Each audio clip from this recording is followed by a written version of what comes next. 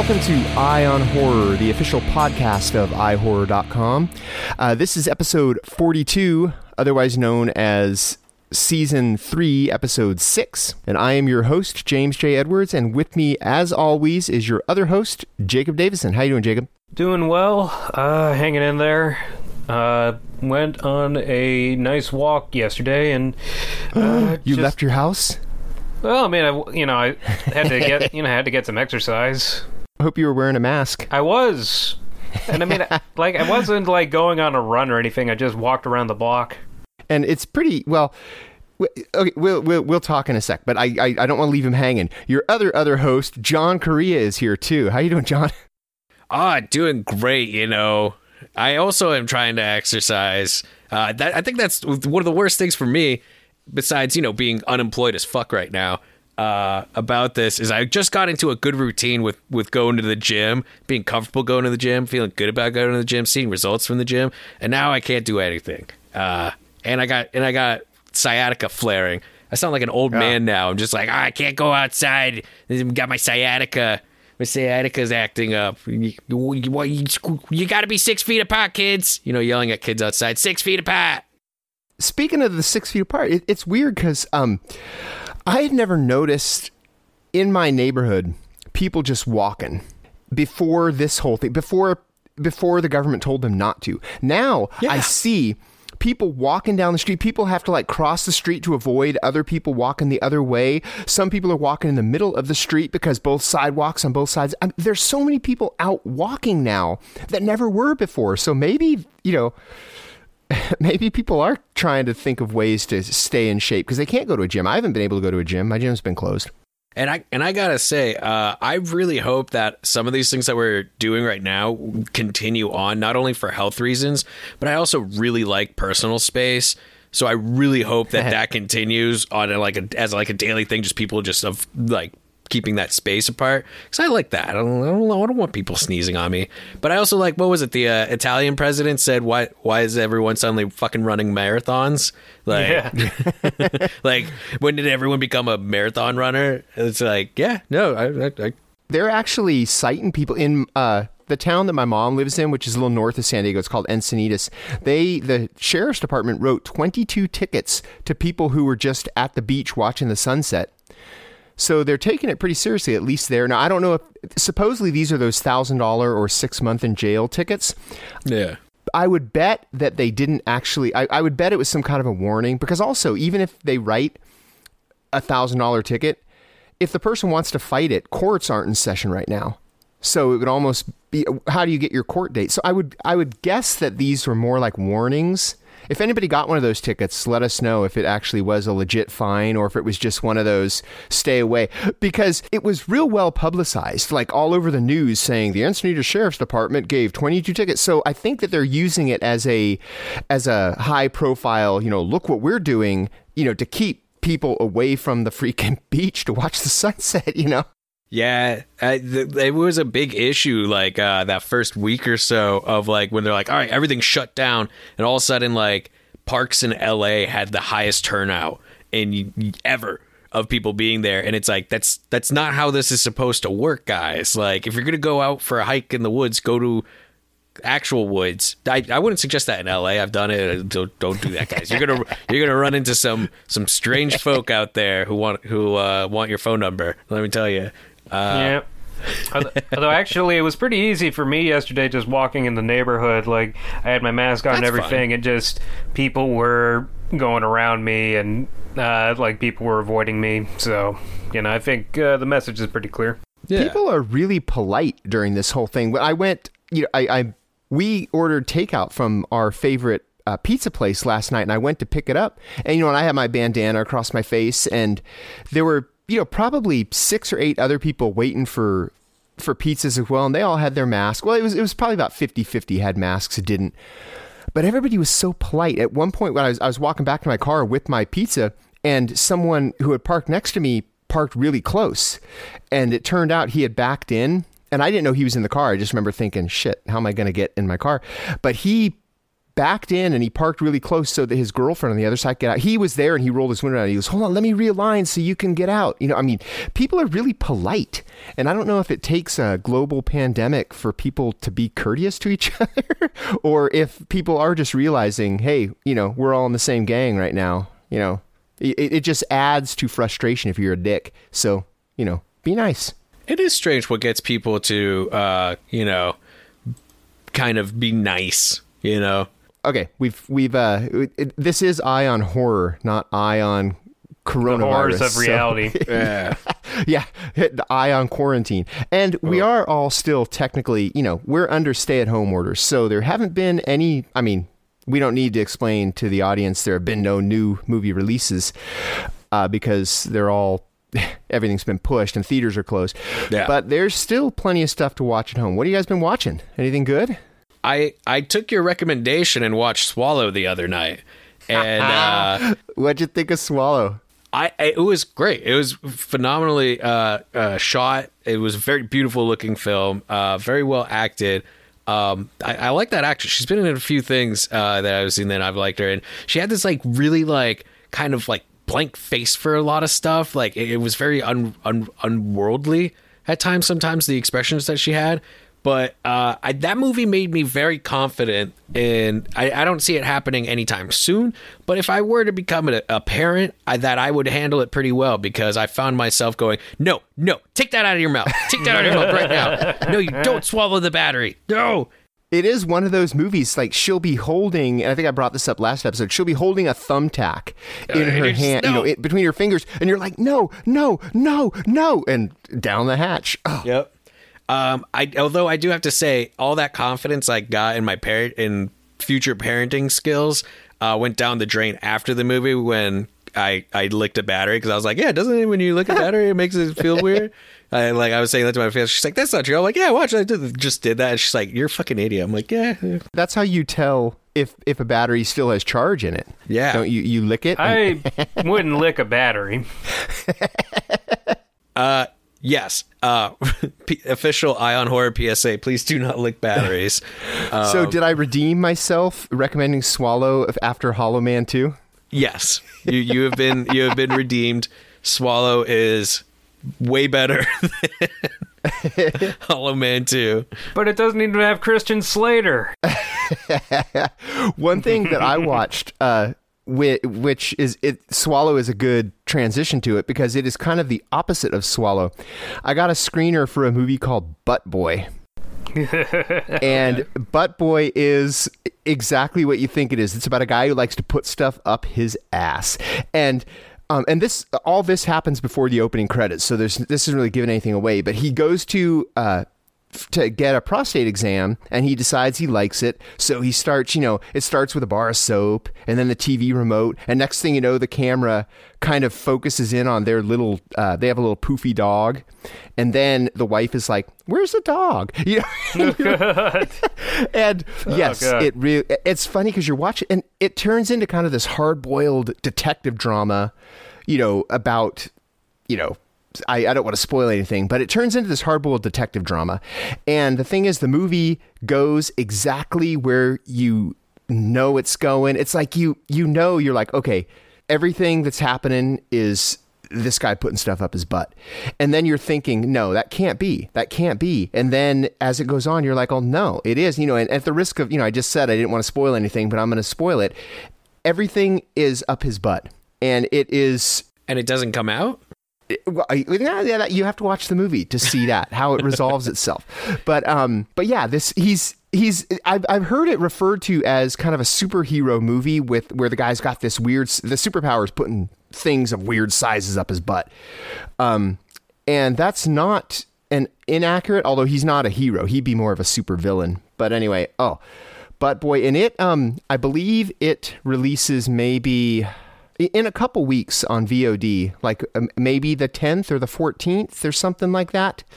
It'll be out on VOD, and that's Butt Boy. And be careful with it. I mean, you will not see another movie like Butt Boy this year. So it's got that going for it. And the score is incredible. The score was written by the guy who wrote and directed, which his name is escaping me right now.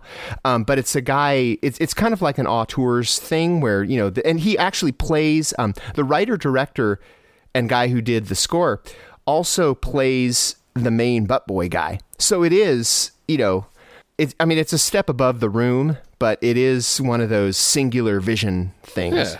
I believe the technical term for putting stuff up your butt to like hold on to for later is called a prison wallet.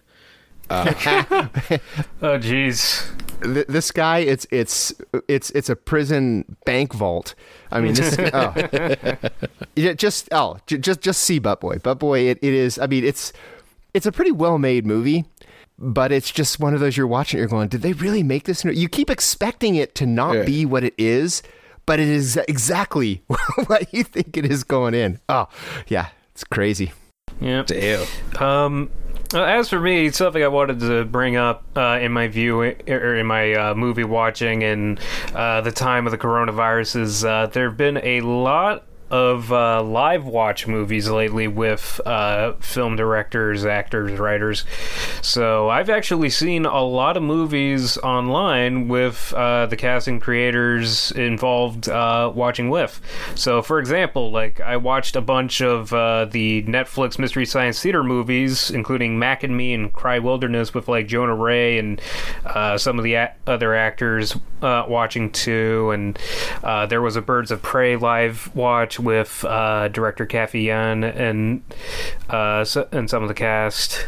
That's awesome. Adam Green has been doing basically his whole filmography on the Aeriescope YouTube channel with... Yeah, I was going to say, I watched Digging Up the Marrow and some episodes of Halston. He's pretty much doing everything. I mean, I don't know if he's announced the whole slate because I don't know if he thought it would last this long, but he's going for broke. I think he's going to end up showing everything that he's ever done. Yeah, we watched Frozen with him the other day. Yeah, he's always super cool to his fans. He's there for the fans, so it doesn't surprise me that he'd pull something like that out of his hat. Oh, yeah, it's very welcoming. And most recently, and also a new movie I saw, was the latest Into the Dark, the Blumhouse monthly series of movies on Hulu, and it's called Puka Lives, because if you've kept up with Into the Dark, they'd had an episode for Christmas last year with this evil kind of doll called Puka. So this is kind of a sequel. Although that was more psychological horror, and this is more of a straight up monster movie because it has like Jonah Ray and Felicia Day. And Will Wheaton was in it, and basically it's this group of friends, and one of them works for the company that's making Puka again, and like there's this whole thing with like the creator killed her husband, then herself, then set her on fire, and they get drunk and smoke weed and decide to make a fake creepypasta about Puka, but the more it spreads around, the more it comes to life, and it's kind of turned into like a Nightmare on Elm Street type of thing, and it is so much fun. Like it's probably one of the best horror comedies I've seen this year. Does it have to do, is it like an April Fool's or an Easter one? Don't those all have to do with holidays? Yeah. Well, it's kind of vague on the holiday, but I think it's kind of an April Fool's thing because it involves pranks and fake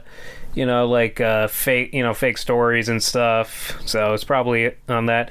Yeah, so we got to watch it live with cast and crew. It was a live tweet thing, and then afterward, Felicia Day hosted a Twitch stream Q&A. So it is kind of funny, like we can't go to the movies, but at the same time, just the communities, especially in horror, been trying to keep up the connection and, trying to keep the flame burning. Yeah, exactly. Keeping the flame burning with the fans, with viewers. So it is an interesting dynamic, especially at this time. Well, and also, I mean, if you think about it, these filmmakers, they're stuck at home too. Yep, exactly. So, you could say, oh, they're doing this for the fans, but they might be doing it to keep themselves sane too. They might be just thinking, hey, this is a good opportunity to connect with the fans and, keep myself sane too.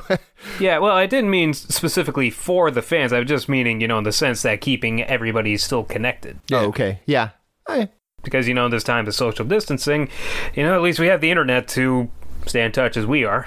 Well, is it Netflix that has had party watch mode where you Yes, I've actually been doing a couple of those. Yeah. Yeah, it's like basically you watch a Netflix thing and you have a little chat screen. Like just the other day, I watched Girl on the Third Floor and Tremors back to back with some friends of mine. Good times. I went to my first virtual happy hour on Thursday. The guys that I work with were like, hey, let's do a virtual happy hour. And I haven't drank in 8 years, but everybody, we got together and, they were all, we had to show what we were drinking. I held up my can of Monster and we all just kind of bullshitted. Didn't talk about work. Nice.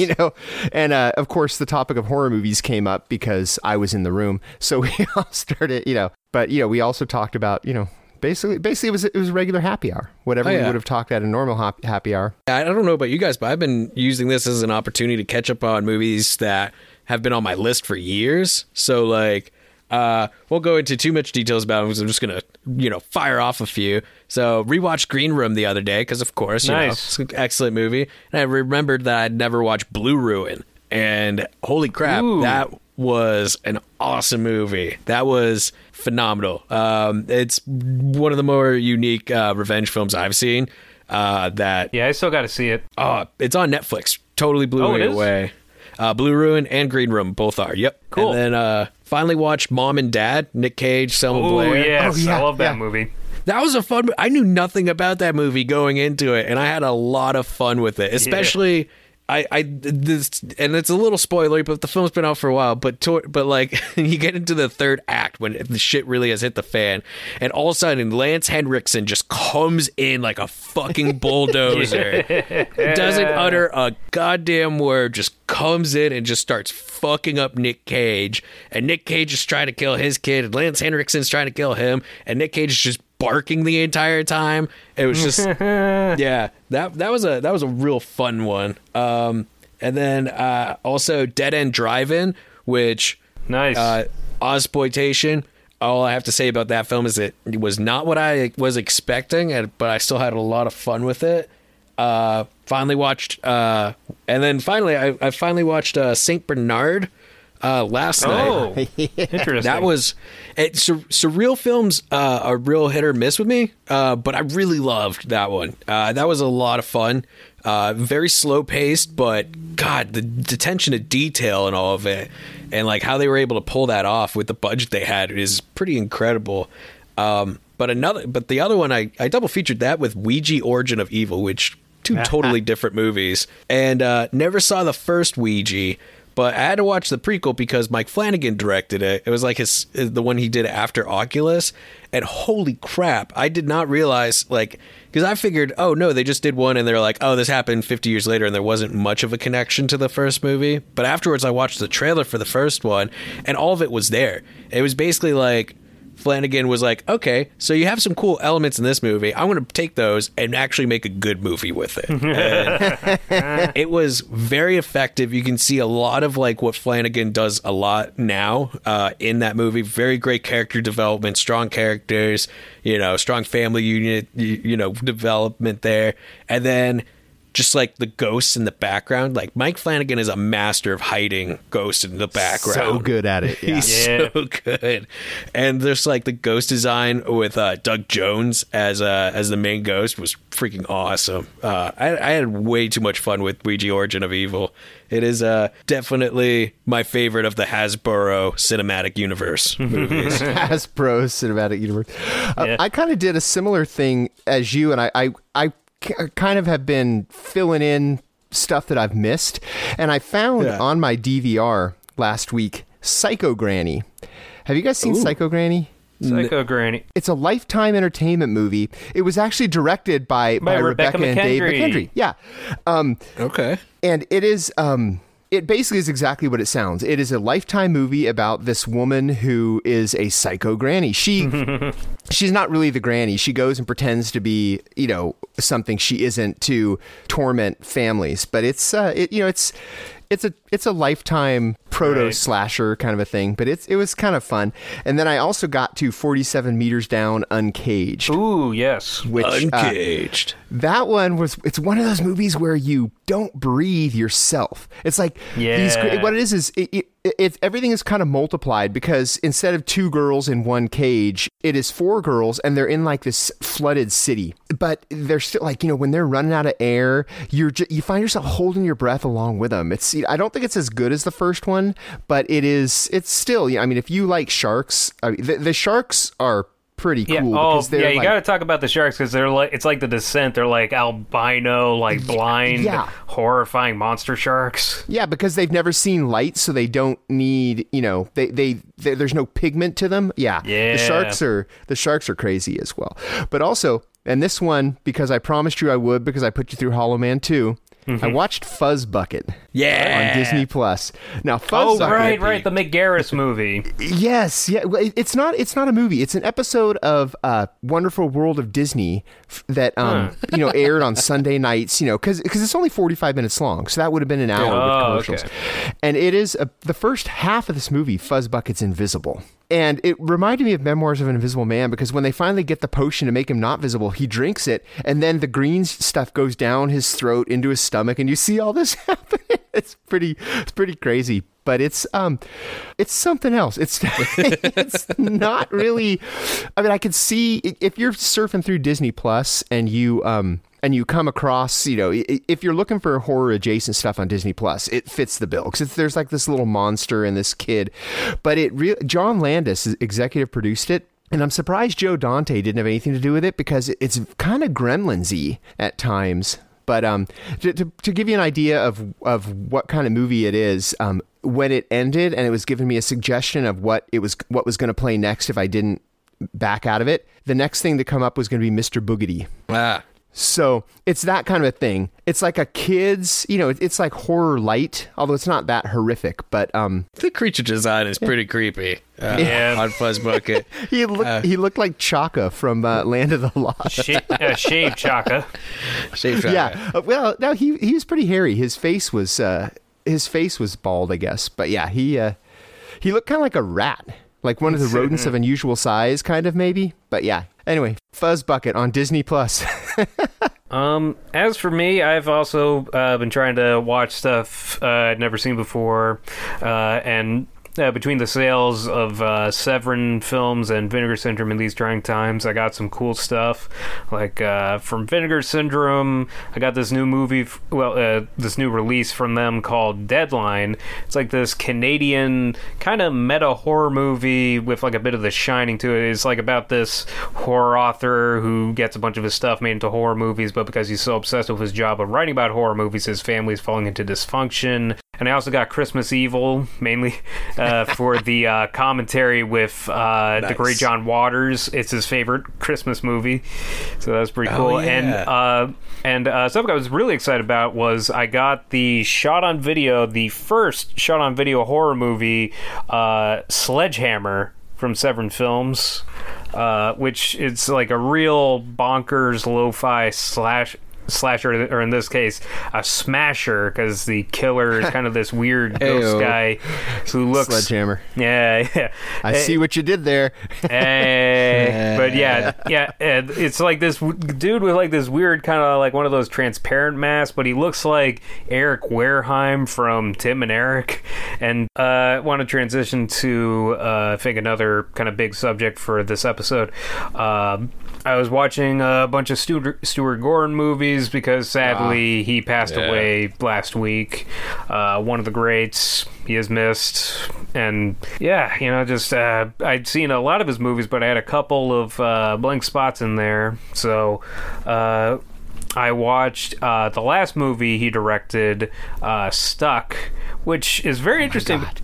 Yeah, have you guys seen it? Oh, I have. Stuck is... It's basically Thanks for the Ride, Lady, but it's true. It's a true story. It's based off a true story. Yeah, it's crazy. Oh my god, yeah, and I think I watched it on Tubi.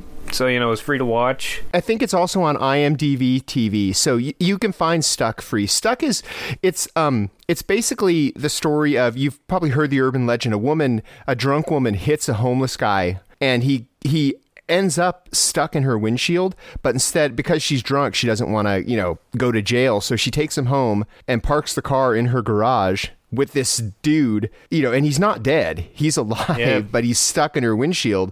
And then she just goes to bed. And this dying homeless dude is in her garage. Oh. Yeah, although it's such a great movie. Like, I can't believe I hadn't seen it before, because, like, Gordon makes it into such a tense drama and kind of a real commentary on human empathy and the human condition, because it's like this homeless dude is just like spat on by people, and like he's trying to get care, and like he's thrown out of his apartment, and like nobody gives a shit about him, and then this happens to him, and like nobody even gives a shit that he's like stuck halfway through a windshield and dying. So it's really dark, but it is really brilliant, and it kind of has a Misery vibe to it, because like the woman's a nurse, and she is just a sociopathic monster. Like, she does not care if that dude dies in his windshield, because also like she's up for promotion.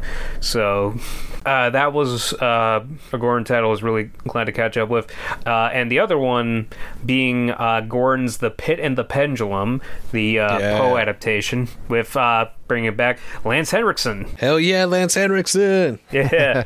And it was a Full Moon title, so that's also on Tubi or like the Full Moon streaming service stuff. But yeah, it's a adaptation of the Poe story, but like Gordon makes it really dark, and there's a lot of gore and a lot of dark comedy, and he's got some of his regulars in there, like Jeffrey Combs is in it as a Inquisitor scholar. Oh yeah, and Lance Henriksen plays the Grand Inquisitor Torquemada, who's like this pain and punishment obsessed like fanatic, and yeah, there's a lot of torture, a lot of brutality.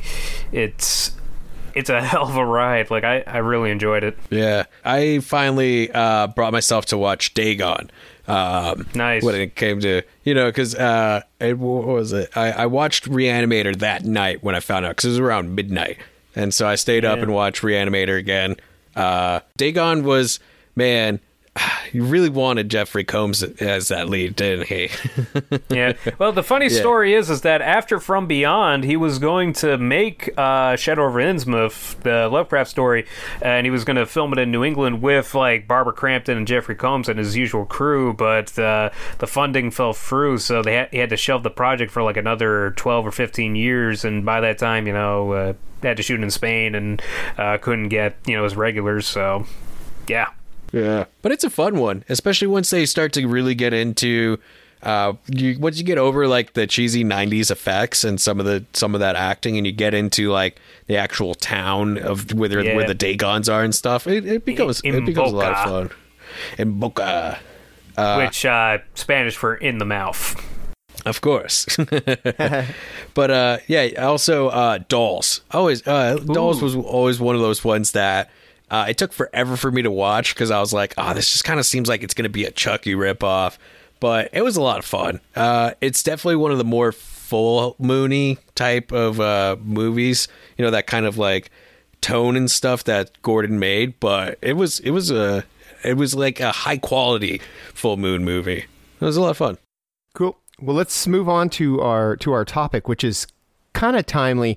We thought about doing contagion movies, like disease and stuff, but that's a little too close to home, and also I think everybody else is doing it. But to get in the spirit of our stay-at-home quarantine, social distancing that's going on right now, to get in the spirit, we're going to do how do you put it, Korea? Stay-at-home movies, single space movies, confined movies. How were you putting it? I think I was saying single location is like the premise of it. But then we wanted to go a little past that, because there's so many movies where they take place in one place, and it's usually like a siege movie, but we didn't want to talk about siege movies because that seems a bit too easy. We wanted to talk about like people who are trapped inside, and those films predominantly take place in one location. Siege movies also are not the point to what is going on right now. Nobody is trying to break into your house. There's no Night of the Living Dead, Assault on Precinct 13 going on right now. You're stuck inside because of something that's outside. So basically, stuck inside movies is what we're doing. I mean, don't get me wrong. If you look out, I know when I look out the window, it looks like there's a bunch of really lame purgers out there right now. But that's just because I live in LA and everyone has bandanas now. Yep. I think the movie, for me at least, that just typifies what's going on in the world today is 10 Cloverfield Lane. Because this one, you've got, and they don't know what's going on outside. All they know is they're locked in this basement. And, there's 3 people. And John Goodman, I know, I wish I had John Goodman's stash of toilet paper, paper towels, and dry goods right now. He's got this fully stocked basement that he has let 2 other people in. And there's board games, there's, records, it's not super entertainment system, but there's stuff to do. There's puzzles. Got a jukebox. Yeah, so that kind of once they do, spoiler alert for a movie that's however many years old, once they do get outside, you realize it's not, at first they think that it might be like a contagion thing, but it's something more than that. It's, it's way past just a plague, but that's getting ahead of ourselves. So, but what are some of your guys' favorites? I mean, what we're going through right now, what relates? Jacob? For me, it would be Cube. Cube, okay. Yeah, if it, that's as single location as you can get. I mean, not exactly the same, but it's just because it's a single location, but it's also a maze because they have to go to room, and on a personal level, Cube is really scary to me because you have to use math to survive, and I suck at math. But, so did most of them. Wasn't there only one of them that could do it? There was actually a couple. There was a couple Okay. that were kind of figuring it out, and also the kind of existential nature of the cube because they talk about at one point it's like, oh, who built this? Why would they put us here? And it's like, and like one of the characters like a programmer brings up, just that there is no master plan, there is no grand conspiracy, just at the end of the day, like the people on top in businesses and government just want to make a lot of money and have a big boat or a big house like anybody else. And the reason stuff like this happens is either, just because of pure apathy or laziness or just shit happens. I love that they talk about just like the cube was built and it was enacted just because it just happened. It just can. Yeah. What about you, Korea? Oh man, it's good. This one I always will recommend Pontypool just because I absolutely love that film, but I always feel bad for recommending it because it is a bit tough to find it except on DVD. It is available on iTunes to rent or buy, but it's not really on any other streaming services. But Pontypool is fantastic. I mean, it's all about this radio DJ who's in his station while this virus that spread through words is going on outside. And I would say that's probably one of the more very timely as well. It's not only one single location, it's just at this recording studio, but it's all happening in real time for him. So he's, getting information when he can. He's trying to keep calm and all this stuff and all that's going on. Plus, it's just such an incredible idea of a virus, something that spreads through words. So people will be talking normal, and then all of a sudden it's almost like they're having a stroke. And you're like, oh shit, they're not saying their words right. Fuck, that guy's infected. Like, it's really effective, really awesome. That one really needs a good special edition Blu-ray out soon. Arrow, Scream Factory, please put it out. What about the movies where they're stuck because of weather? Like, I'm going to take this opportunity to talk about The Hateful Eight again, which, if you don't think it's a horror movie, watch the last half hour. That's another one where everybody is basically stuck there. There's a blizzard. They can't even get to the outhouse without following a rope that they've laid out, to get them there. So that's another one where it's not necessarily a plague, but no one wants to go out in that, so and the cabin fever sets in. I mean, it doesn't help that half of them are not who they say they are. Right. But yeah, the cabin fever sets in and the paranoia sets in, and then the mistrust, and then, one pot of poison coffee and shit hits the fan. Yep. Yeah, because like the big factor is, the paranoia between the occupants. Which is also the thing. Yeah. Which is also weather. I love that the Hateful Eight actually use cues from the thing that Morricone, the composer, didn't use in the original movie. And it's also got Kurt Russell. There's a lot going on between those two movies. Oh yeah, that, I think Tarantino is a The Thing fan. Oh, massively. In fact, he did a double feature, The Thing and The Hateful Eight, when they were doing all those screenings back when it came out. Wow, that's bring a jacket to that screening. Just watching, just talk about those two movies is making me cold. Yeah. But you also got to hand it to Tarantino's ego when someone asked him, what films did you get inspired for this one? And he was like, Tales from the Crypt, The Thing, and Reservoir Dogs. And it's like, you were inspired by your own movie for this? Whoa. Well, the fact that he uses the same 6 actors tells you that he's inspired by himself. Yeah, he's got an ensemble. I mean, yeah, and I understand it. He likes working with Samuel Jackson. He likes working with Tim Roth. He likes working with Michael Madsen. I mean, if you find guys that you work well, and he does work well with them, why wouldn't you? It's a lot of time to make a movie. You definitely want to have people you want to work with them. I wonder if when QT goes to make a movie, does he actually call Samuel L. Jackson's agent, or does he just call Samuel L. Jackson and go, hey? He just probably calls Samuel Jackson. I would think so, too. I think, and same with Tim Roth. I think, it's probably that kind of relationship where he doesn't even go through the agent. He says, tell your agent there's a new QT movie. And granted, QT's got that kind of clout. He can make demands like that. True. And I'm pretty sure Michael Madsen is just chilling on his couch anyway, so he's just ready to go at any moment,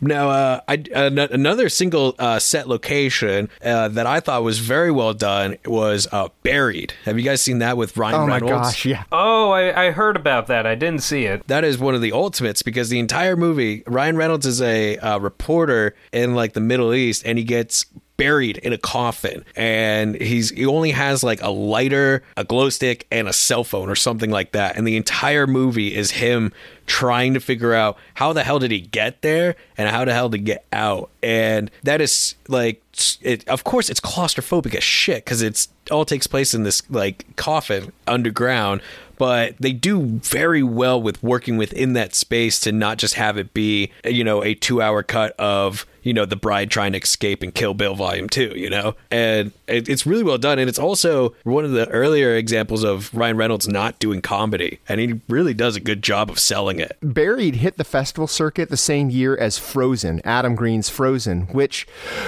Frozen is kind of the same concept. It's not an enclosed room, but you got 3 people trapped on a ski lift. Right. And I remember Adam Green was talking about how, we have this contained horror going on with Frozen. It's going to blow people away. Buried was hitting the same festivals. He's like, oh shit. Both are fantastic movies, though. Highly recommend both. I love Frozen. Frozen's probably my favorite great. Adam Green joint. But Buried is phenomenal. I might actually watch that one today. It's been a minute. It's very Hitchcocky in a lot of it.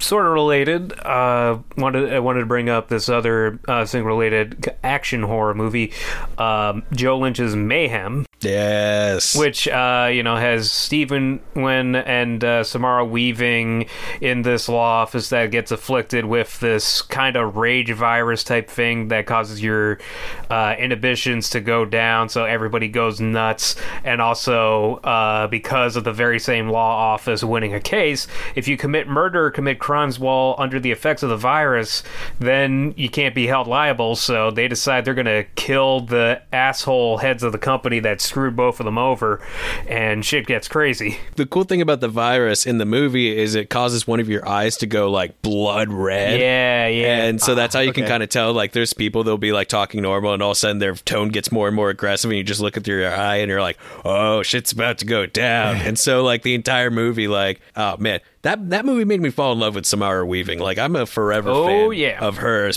just because of Mayhem and Ready or Not. She is It's the only reason why I watched The Babysitter. Sorry, I don't like McG. Also, off that note, what would make a great double feature with that is another single location movie that Joe Lynch did, Everly. Everly, yeah. With Salma Hayek. Yeah, Salma Hayek, again, which again, is kind of a blend of action and horror, and it's definitely got some horror lean in there. So it's basically about this woman, Everly, Salma Hayek, who was married to this Yakuza mob boss, or was with this Yakuza mob boss, and she betrayed him so that she could try and get her family away from the Yakuza, and she's stuck in this apartment, but she manages to kind of hold herself in, so she's got to fight like this wave of assassins and killers and wackos that are being sent her way, and she's got some weapons, and she makes do with her surroundings. So yeah, between Mayhem and Everly, like, it would make a great claustrophobic single location double feature. We touched on before when we were talking about Stuck, but Misery is another one. Yeah. Because Misery, the James Caan character, he's double screwed, because it's not only is he snowed in, so he can't go anywhere, but he's also recovering from this car accident. And then when he does recover from the car accident, everybody knows the scene. Misery makes sure that he still can't run away. And Wilkes. It's a cock-a-doodle great time. Now, there are two that I was recently reminded of that I think are well worth mentioning. Well, I guess technically three. First, I want to mention Wait Until Dark. Do you guys remember that? Yeah, absolutely, yeah. I don't know that one. 1967, Audrey Hepburn and Alan Arkin. Alan Arkin is the best villain ever in that movie. Basically, the premise of the movie is this blind woman, right? She's in her apartment, and the whole film takes place in her apartment. It's based on a play, so that's where the single scene location just really shines. Oh yeah, and it works really well because it ends up she ends up getting something in her, like, I think it's like a stash of drugs in her apartment or something. So then Alan Arkin's character is like trying to get this from her, and it was one of those movies. It's not only phenomenally made, but it had a nice gimmick in it in theaters where they told theaters to purposely like turn down the lights even more in the theater. And then there's one scene. There's one scene where Audrey Hepburn's character starts smashing all the light bulbs because she's blind. So the people who are trying to get the drugs, she's basically even in she's even in the playing field. And that's when the instructions to the theaters were, during this part, turn everything off except the exit lights. Yeah. Because there is one light bulb that she forgets about that Alan Arkin is able to find. So it makes sense that, you don't turn them all off, because there is one in the movie. And it works still so well, especially if you're watching in a dark room, because all of a sudden the entire screen goes dark and it's just the audio going. It's absolutely phenomenal. I just remembered also the flip side of this, of course, is Don't Breathe, where it's the opposite, where the blind man becomes the force to be reckoned with, which is also a great single location film. But another one I wanted to mention was Funny Games, because there's the 97 one and then the 2007 remake, which are essentially the same movie. But I always go with the original just because I still love the 2007. It's shot for shot. The remake has Tim Roth and Naomi Watts. And Michael Pitt. Yeah, and Michael Pitt, yeah. I kind of like the casting better in the American one. It's the same director, isn't it? Yeah, he shot for shot, same music, same. I think he said they basically did it because they wanted because it's all about like these rich people being like trapped in their house by these two young men. It's a home invasion movie, basically. Yeah, but like just like what they do and how they talk, like just the scene where it's like, oh, can I borrow an egg? Oh, can I have 2 eggs? Why can't I have 3 eggs? They just like a lot with the wordplay that just really messes with. And then, of course, you start getting towards like the end, and it's like, it's just a very uncomfortable movie, both of them. I think it's on the Criterion Channel, of course, if you're looking to stream it. The original one, there was a Criterion of it. So yeah, I don't know. I think that the remake may be on Vudu with ads. I know one of them is. I would imagine it would be the Tim Roth, Naomi Watts one, because that's what Vudu does. Yeah. So you could watch either. Oh yeah. Speaking of back on kind of environmental lockdown, I should bring up Crawl. Yes. We can't forget about Crawl. Yeah. I mean, we had the composers here like just a couple weeks ago, but yeah, like that one's great because it's twofold. You got a massive hurricane and a bunch of fucking gators. So, and she's trapped in the crawl space with her injured dad. So, it just kind of adds to the pressure. Oh, and with the dog, of course. So, yeah, that one was like one of the most intense horror movies I saw last year just because of that.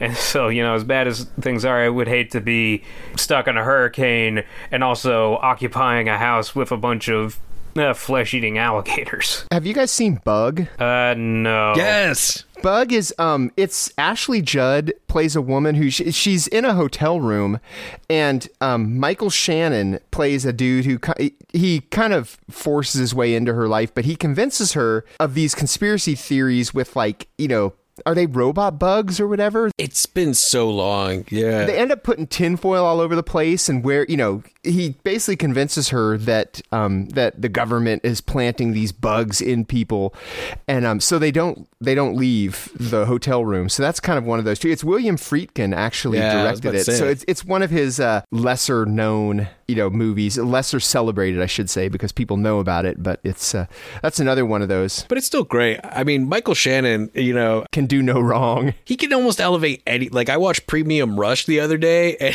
he was so good in that movie. All I need is just Michael Shannon screaming, and I'm sold on that on a movie. It's what he's good at. He's so good at it. But Bug is it's been quite a while. I think I haven't seen it since it came out, which was like 2006. I remember renting it from from Blockbuster. But that was I remember being really just like, there's like parts where they're like scratching themselves. Yeah. That just makes you itchy and because they're convinced these bugs are under their, and I don't remember if they're robot bugs or if they're just regular bugs, but they're convinced that there are bugs under their skin. I have to add that one to the list now. Thanks for reminding me of that. Yeah, I gotta see that. It's like one of the Friedkin movies I haven't seen. And we can't let this discussion end without talking about Cabin Fever. Oh, of course. Pancakes. Both Cabin Fevers. Yeah, there's. That's one of the ones that got remade way sooner than it should have, I think. But what about Saw? Oh yeah, that definitely counts. It's definitely, at least the part where they're in the room. I mean, they go into other, they kind of flash back and do parallel, cuts and stuff. But the actual parts where Leigh Whannell and Cary Elwes are in the room, that's they're obviously trapped there. They're handcuffed to the sinks, and so. Still respect to Leigh Whannell and James Wan for creating a very successful franchise based off of one moment in Mad Max. Like, that's congratulations to them. That's a big feat.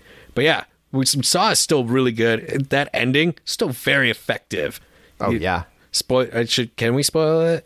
Is it? Dude, Saw is Saw's like 20 years old. No, when the body just gets up, like, it still gets me every time. He just gets up and it's just like, oh fuck, he was alive this whole time. That was awesome. Tobin Bell just stares him down and slams the door. Fuck yeah, dude. How long had Leigh Whannell, was he being held down as a director by James Wan? Because now that he's directing shit, Upgrade and Invisible Man, that dude's the real deal. So how long has James Wan keep him under his thumb writing when he should have been directing? I'm just starting shit between those two. I don't think I don't think anyone was holding anyone down. I don't think so either. They're friends. I think they're probably the best of friends. Yeah. Oh, I'm sure it was like a very mutual thing. And I'm sure Lee was like, also, you could probably tell he was probably like learning a lot all these years, which is why he was so able to come out of the gate so hard. And there's probably no one who's happier that Leigh Whannell's movies are good than James Wan. Yeah. He's probably stoked for him. Yeah. So kind of like that footage of Keegan-Michael when Jordan Peele won the Oscar, and you just see the look on his face. It's like, that is someone who supports his boy. Yeah. No, the vertical jump. He's like 3 feet in the air. He jumps. He's next to, I think, Colin Hanks in the picture. Yeah. Dude, he could be slam dunking a basketball. He just got so much air because he was just so happy for his friend. Yeah, I love that picture. I love that picture. It was such a beautiful moment. Everybody needs to find a best friend who's going to jump for them, like Keegan-Michael Key did with Jordan Peele, won Best Screenplay. Just find someone who looks at you like that. Oh, I can only hope. Isn't that a meme when find someone that looks at you like this? I remember that being a meme for a while, and then someone posted the picture from Get Out where it's her looking at him, and they're like, "Did you see the movie?" Find someone that looks at you this way. All right, what else we got? Let's wind down. Do you got any others before we take off? I mean, we could definitely do a quick flash round, because I mean, I feel like people would be upset with us if we didn't at least mention The Shining or Rear Window. Oh my gosh, The Shining. True. How did we even talked about cold weather ones, and yeah, The Shining, we slipped our minds. Yeah. And as far as medical, the James Caan thing, yeah, there's Rear Windows, the same kind of a deal with that, where he's stuck there. Hitchcock actually did single set a few times, because remember, Lifeboat. And also Rope. And Rope? Rope was one apartment, too. Rope was supposedly one shot, although you can see the seams a lot better than 1917, we'll say that. Yeah. In Rope. But I mean, Lifeboat, I love that movie so much. It's so good. Especially his little cameo. His cameo in Rope is awesome, too. One I was thinking about was Color Out of Space, because, it pretty much just takes place at the farm, and it's about the contagion. So, I think that kind of counts. True. I've been seeing a lot of parallels to the Twilight Zone. Oh, there are tons of great examples from the Twilight Zone. Well, like we were talking about Everly, and Everly always reminded me of an episode of the Twilight Zone called The Jeopardy Room, which there's an assassin basically locked in a single room. And then when you were talking about Cube always reminded me of six characters in Search of an Exit. Yeah, in fact, that was the movie the director cited as inspiring him. Yeah, it doesn't surprise me, because that's what, I mean, it's basically, I mean, and you find out at the end, can I spoil a Twilight Zone? You find out that their toy is being dropped in a donation drum, but, you look at them and there's like a ballerina and a soldier and this stuff, so you're like, what's going on here? But the one that I see people comparing this whole thing to most is The Monsters Are Due on Maple Street, and they're using it as a warning, they said, because basically these people are isolated to their street. Yeah. And everybody's blaming other people. It's like, well, you know what? It's like I was saying at the beginning of this podcast, of this episode. We're all in the same gang here, so, and that's why, show a little courtesy, show a little politeness, and that's what they don't do in Monsters Are Due on Maple Street. On The Monsters Are Due on Maple Street, they're just saying, no, he's the alien, he's the alien, he's the alien. So, right. But yeah, I think, the Twilight Zone, there are probably at least a dozen others that are this way too. Yeah, we're all in this together. Let's all stay home, watch some good movies, so this can be over sooner, so I can get back to work. So a lot of us can get back to work. Most of us want to go back to work. I like watching movies, but Jesus, this is I want to go back to work.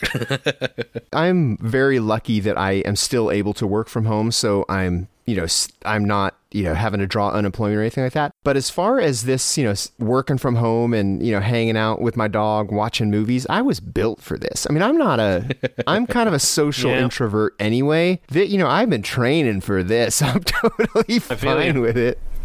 Yeah, no, I've been trying to stay productive, and I've got plenty of writing to do. Although, admittedly, I've been it's kind of been hard to find the motivation, but, just got to make most of the time. And hey, just remember, listeners, there's going to be those people that are like, if you don't come out of this with a completed script, if you don't come out of this with a new skill, if you don't come out of this with anything like that or a six-pack, that's fine. You know what? This is some weird, anxiety-inducing times on a global scale.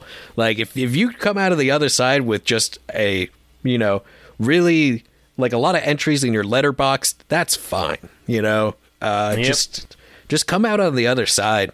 That's all. Yeah, people cope in different ways. Some are going to learn a new language. Some are going to write that screenplay. Others are just going to, like you said, tick off boxes on their letterbox. Yeah. Do what you got to do to get by.